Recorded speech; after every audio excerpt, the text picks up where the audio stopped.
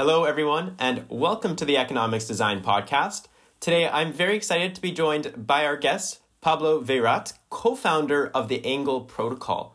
Angle is the first decentralized, capital-efficient, and over-collateralized stablecoin protocol with a TVL of approximately $50 million with over $8 billion in transfer volume.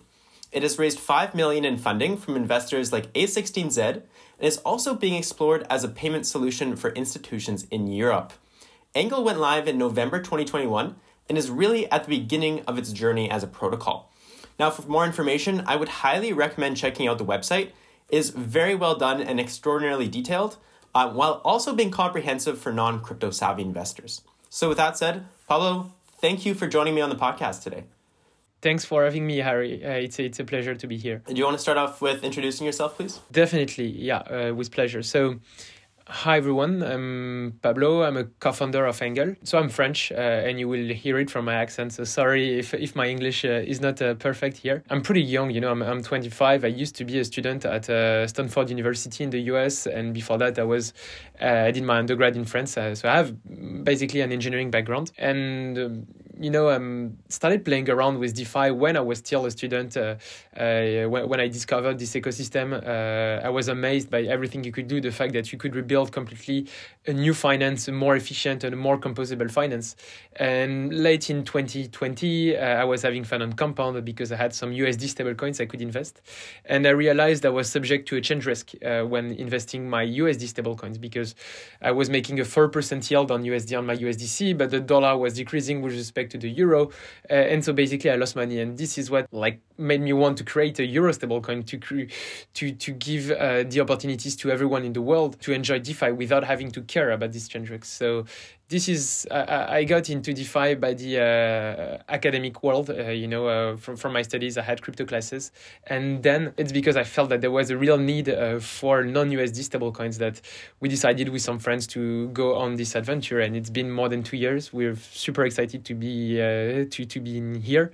It's been a roller coaster, and we are only getting started. Great. Yeah, sounds very exciting from the start to currently where the project is at. So for today's conversation, Pablo, I'd like to do something a little bit different on the podcast. I'd like to spend the first half discussing how the protocol works, why people should use it, and why it's different from other protocols. And then for the second half, I'd like to explore information that's not on the website. So unique information that you have learned over the past couple of years that I would like to ask you about. So whether that's about fundraising, managing competitors, or convincing institutions and lending protocols to incorporate the stablecoin, these are all topics I'd love to cover with you. So do you want to start us off by telling us how the protocol works? And a brief overview about how it works. Sure. So maybe before going deep into how Angle works, it's a bit useful to understand what a decentralized stablecoin is. Angle is a decentralized stablecoin protocol. So a stablecoin, it's a cryptocurrency designed to keep a certain value, like a USD stablecoin is designed to be worth $1. A Euro stablecoin like AG Euro is designed to be worth €1, but I could make stablecoins peg to anything. There are different ways to do stablecoins. The centralized way, where I accept fiat in my bank account and I issue a stablecoin, and the decentralized way. The decentralized way, it's that of Maker, of Frax, of Maker with DAI, of Frax, and of Angle. Decentralized stablecoin protocols are machines that take crypto assets, volatile crypto assets as a collateral, and that as an output makes something that is stable. And what we all try to do as builders of decentralized stablecoins is something that is stable out of something that is volatile. Now, how Angle works, and there are different ways to do this. But one other thing to understand about decentralized stablecoins is that there is not one mechanism for each decentralized stablecoin. Maker has multiple different mechanisms that allow the issuance of DAI and that allows DAI to keep its $1 peg. The same goes with Angle, and I will go and explain what are the different main mechanisms behind AG Euro. So the first mechanism, and it's the one with which we raise funds, we can come back on this later, and that is a bit unique to Angle. It's what we call the core module. You can mint AG Euro at Oracle value from USD stablecoins like USDC, DAI, Frax, and then the protocol hedges itself against the USD Euro change risk, because we have US stablecoins, USD stablecoins in assets and Euro stablecoins in liabilities. This is what we owe to people interacting with the protocols. And we need to hedge ourselves against this, change risk. And the way we hedge ourselves is by issuing perpetual futures. We are selling away the USD euro volatility of the protocol to other agents, other people which are coming to long the dollar, short the euro, and thus make the protocol delta neutral. There is another layer of security in the protocol. People can come, lend money to the protocol in exchange for a yield.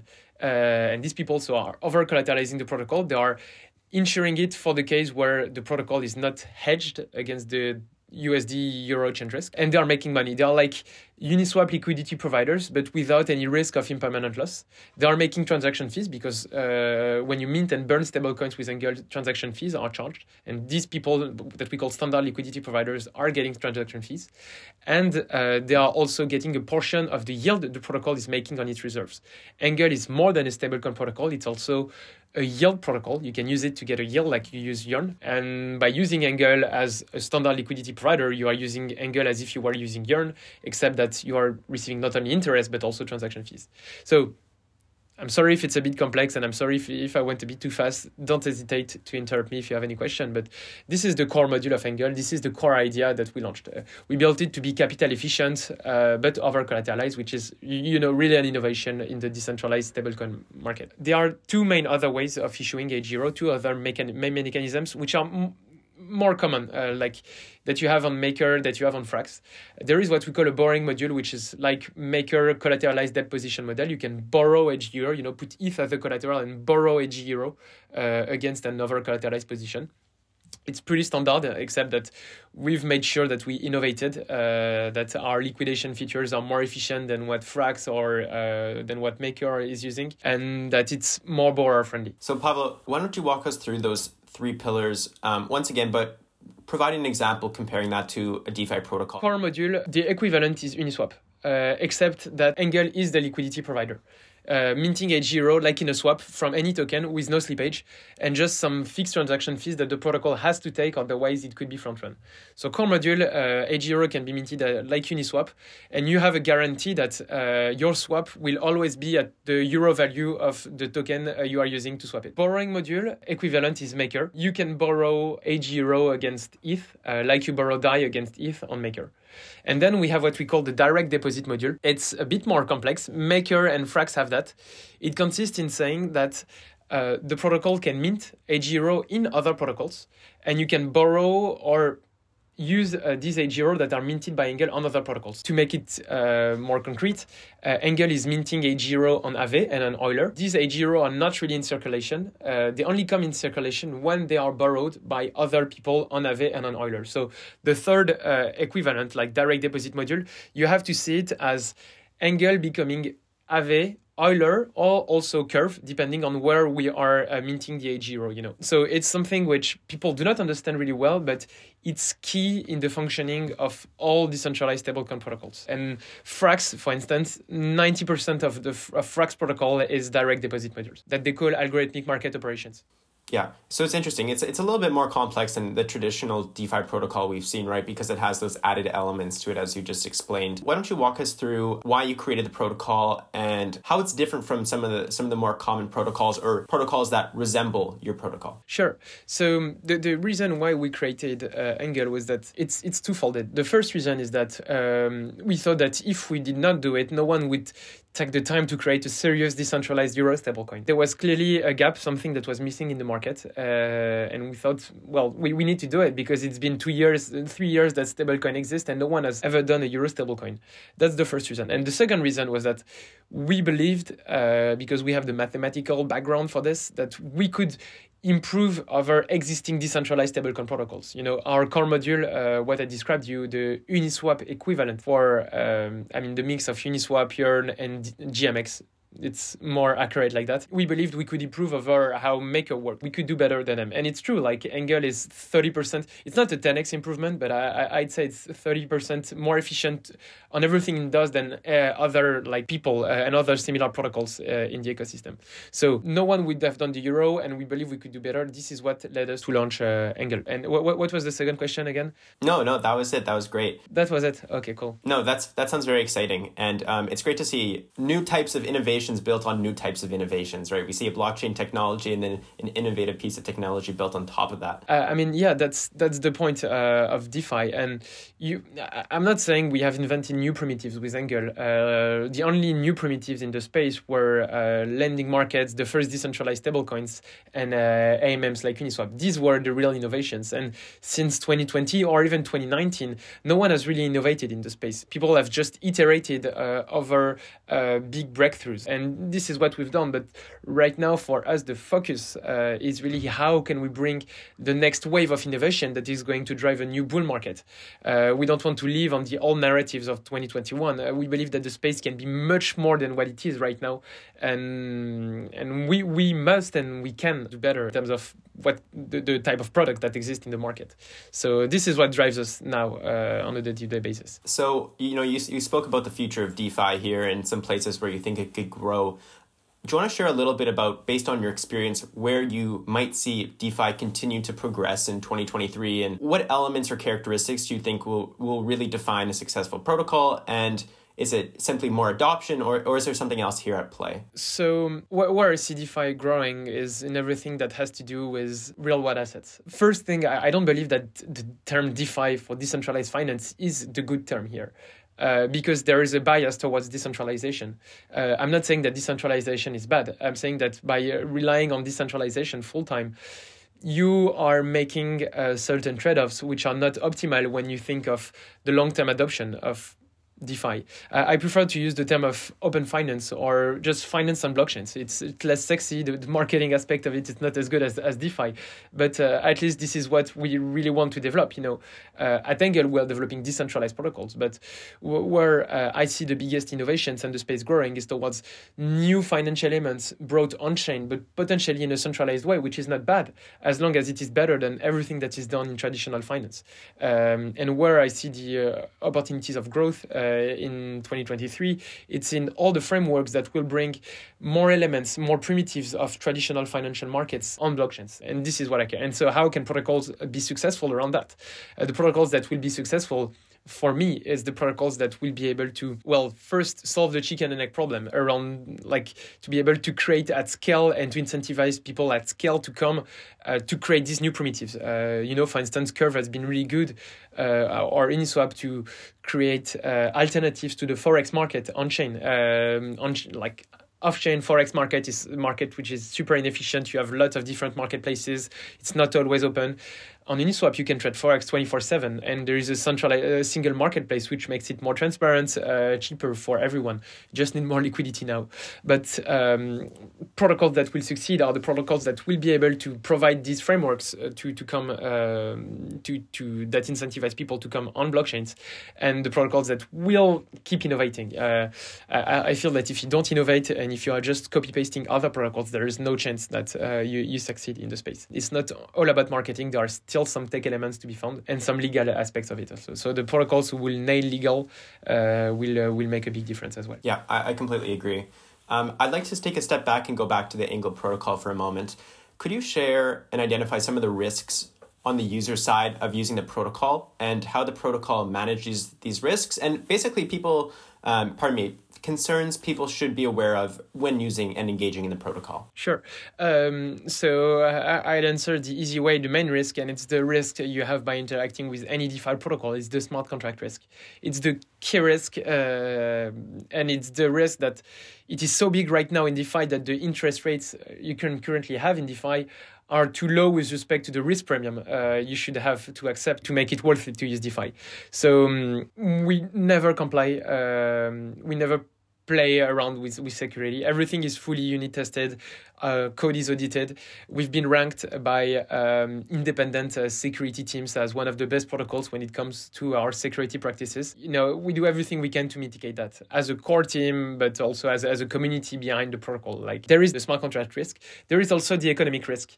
The risk that if you don't pay attention to it, can expose you to the same attacks that happened on Aave with Avi Eisenhower, I think, think, who played around with the CRV and the exploit of Mongo markets.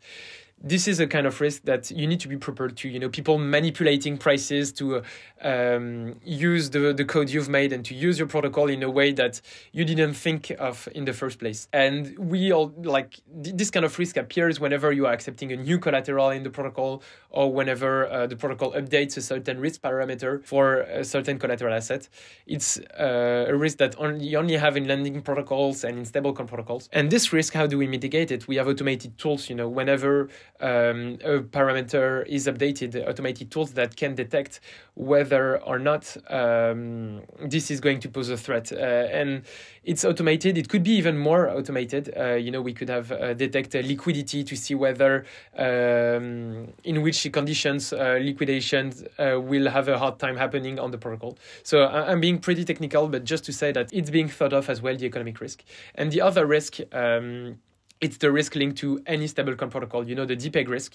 DAI has a risk of depegging, Frax has a risk of depegging. And you just have to know when this risk starts to appear. And just like, USDC has a risk of depegging as well if Circle was to close. And so the protocol lies on certain assumptions that have always been verified and that always held true. But in some there are some scenarios in which H0, just like DAI or Frax, could fail. These are super well identified. So it implies a decrease in price, liquidators not coming, or for the Angle case, a decrease in the dollar price, not enough what we call hedging agents, insuring the protocol against the USD euro change risk, standard liquidity providers all leaving the protocol. So you need a consequence of some elements which can be once this starts, the protocol has the way to pause everything and to make sure that H0 holders remain whole. But so, that's why I don't consider it's the biggest risk, because it's identified. And if the scenario in which this arrives was to restart, people and governance, the Angle governance, could react to stop everything and change the normal operations of the protocol. So this is my answer. Smart contract risk, economic risk, and really protocol design risk. But it's the same for any protocol, any stablecoin protocol. Okay. And, I want to jump into a little bit of a conversation here about building the product itself. So, as I mentioned in the introduction, it's only been out for a very short period of time, relatively speaking. So could you share some of the challenges building the protocol and, what it's like to fundraise for a DeFi protocol, what it's like to onboard team members, some details there? So there is, I'm a bit biased on this because there is fundraising in the bull market and fundraising in the bear market. Fundraising in the bull market, it's, from our experience, it was pretty easy. We raised with a PowerPoint and a small demo of the protocol. It's been super, super easy for us to raise. And what helped us to showcase our value, because, the game of VC is a game of asymmetric, of information asymmetry. VCs do not know how talented you are, and when you are doing a seed round or pre-seed round, they are more betting on the team than they are betting on the idea, because many people have same ideas, but it's only a matter of how you are executing this idea. And what really helped us when we were raising funds is continuous conversations with VC and being able to show them that we were progressing on the subject. We didn't come to see them with a fixed idea that did not evolve. We came to see them with a product, and the week after we had a different product because we iterated. And this was the best signal we could have sent on our ability to iterate and to do something to really execute well. They just based themselves on based their decision on what they saw, and what they saw was good, because on a month and a half we had done kind of a lot of things. And so this is important, like when you're raising funds, do not pause everything, keep developing your product, because VCs see that, and VCs see that you are executing and that you can execute. This is the best advice I can give. And then when it comes to building a product, the complex thing as well in DeFi is that the space moves so quickly. And sometimes you want to do something, but then the hot thing is no longer the big thing. And I've seen many protocols who wanted to launch stable coins, but then wanted to do bonding because Olympus was a trendy stuff. Just follow your gut feeling and remember why you're here. Just don't build because of the Twitter hype. Build because of what you feel will be the space, or what you feel the space needs. And I have a pretty high conviction on what the space needs, and this is what I shared on Real World Assets and so on. Mm-hmm. And so let's talk about implementing the AG Euro in lending protocols and other institutions. Tell us about that battle. So, launching a stablecoin is like launching a new standard. No one has incentives to use your standards unless other people use it. So it's kind of fighting the chicken and egg problem. Decentralized stablecoins have this asset is that they can put incentives to fight the chicken and egg problem. If you put incentives, you can grow to the state where lending protocols will start looking at what you are doing. This really helped us, and this helped us be integrated on, not be integrated because it's permissionless, but have decent liquidity on decentralized exchanges. On Uniswap and on Curve, AG0 managed to grow because of the incentives. And then once you get decent liquidity, it's easier to build network effects, And in our case, it's been kind of easy once we had the liquidity to be integrated. I mean, not easy, but it was easier to integrate Aave, to integrate Euler, even though Euler is permissionless. The reason for this being that there was really no euro opportunity out there. And if you're the only big player doing euros, well, people may want to borrow euro to short it, or people may want to lend euro to get a yield. And so the value proposal is more obvious. But in DeFi, I feel that there is no protocol that has a strong market fit. Why do people use Aave? Well, it's unclear. It's mostly because they want to be able to borrow to farm another token or to borrow to get a leverage. Okay, it's cool, but does it really make a big? Is it really a game changer? And people will people still use it in 20 years? No. So it's the same for us. We're selling something which has no clear value at the moment. I mean, it has a value because it's euro, but it doesn't have it's not a tremendous no-brainer to use AG0. So that's why my point is that it's hard to integrate AG0 when there is no clear thing except just, guys, hold euros because you're using dollar and you're exposed to exchange risk. It's cool, it's 30% better to use the protocol. It's better as a European to use AG0, and this is what helped us to market it to institutional.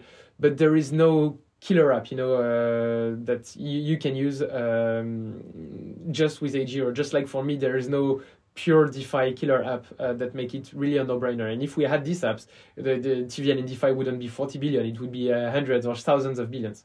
And our goal right now is to create the killer app that will make it far easier to integrate AG0 in many places. Mm-hmm. Yeah, I'm very excited to see the protocol continue to develop. I mean, the website's absolutely wonderful. I mean, going through it, everything about it, I like the analytics, the documentation, all of it's really wonderful, and I would highly recommend people check that out. And also, it's just excellent detail, excellent amount of the, there's the details, there's the too long didn't read section, which is also good for beginners in the space. Overall, I highly recommend. Two more questions here for you, Pablo. First one, do you have any hot takes about the DeFi space or finance in general that you would like to share, or any ambitious predictions? So my prediction is that nothing much will happen in 2023. People will keep building, but the strong protocols now, the ones that will do great things in 2023, it will be unnoticed in 2023, but these will be the winners of 2024. So I'm a terrific trader. I'm not able to tell you whether there's going to be a bull, a bear, when it's going to happen. I don't trade. I have my stack, but I don't hold it.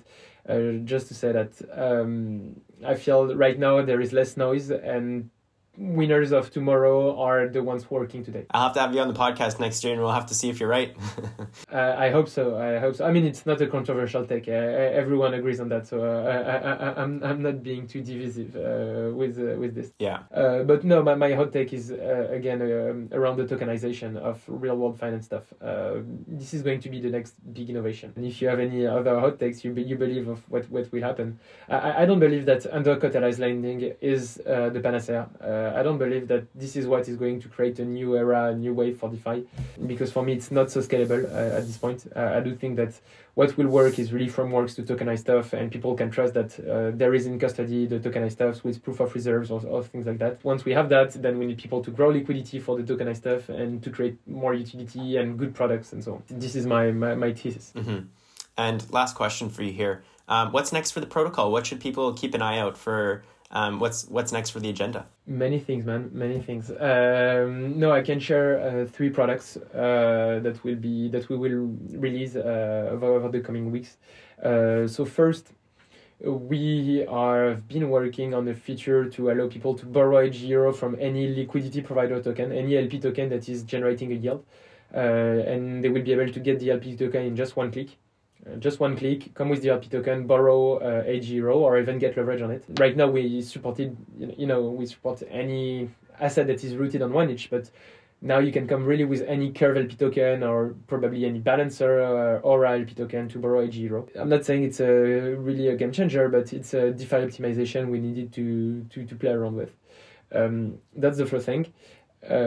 There's probably a gold stablecoin that is coming. We have all the expertise with Euro, and so why not use it for other stablecoins? So gold is coming, a bit of alpha here. And we are working on a new framework to incentivize Uniswap liquidity, Uniswap V3 liquidity. It's hard to incentivize Uniswap liquidity as a protocol because liquidity provider positions are not ERC20 tokens that you can put in a classical conventional staking contract. We have developed a system that is more efficient than using just Gamma or using just Arrakis as a way to wrap UniV3 LP positions. We hope that this should make Angle and EDGE the liquidity hub on UniV3, this new system. Great. Okay, I'm very excited to see these continued innovations. Pablo, thanks for joining me on the podcast today. It was great to have you here. Thanks, Ari. It was a pleasure to discuss. All right. Thanks, everyone.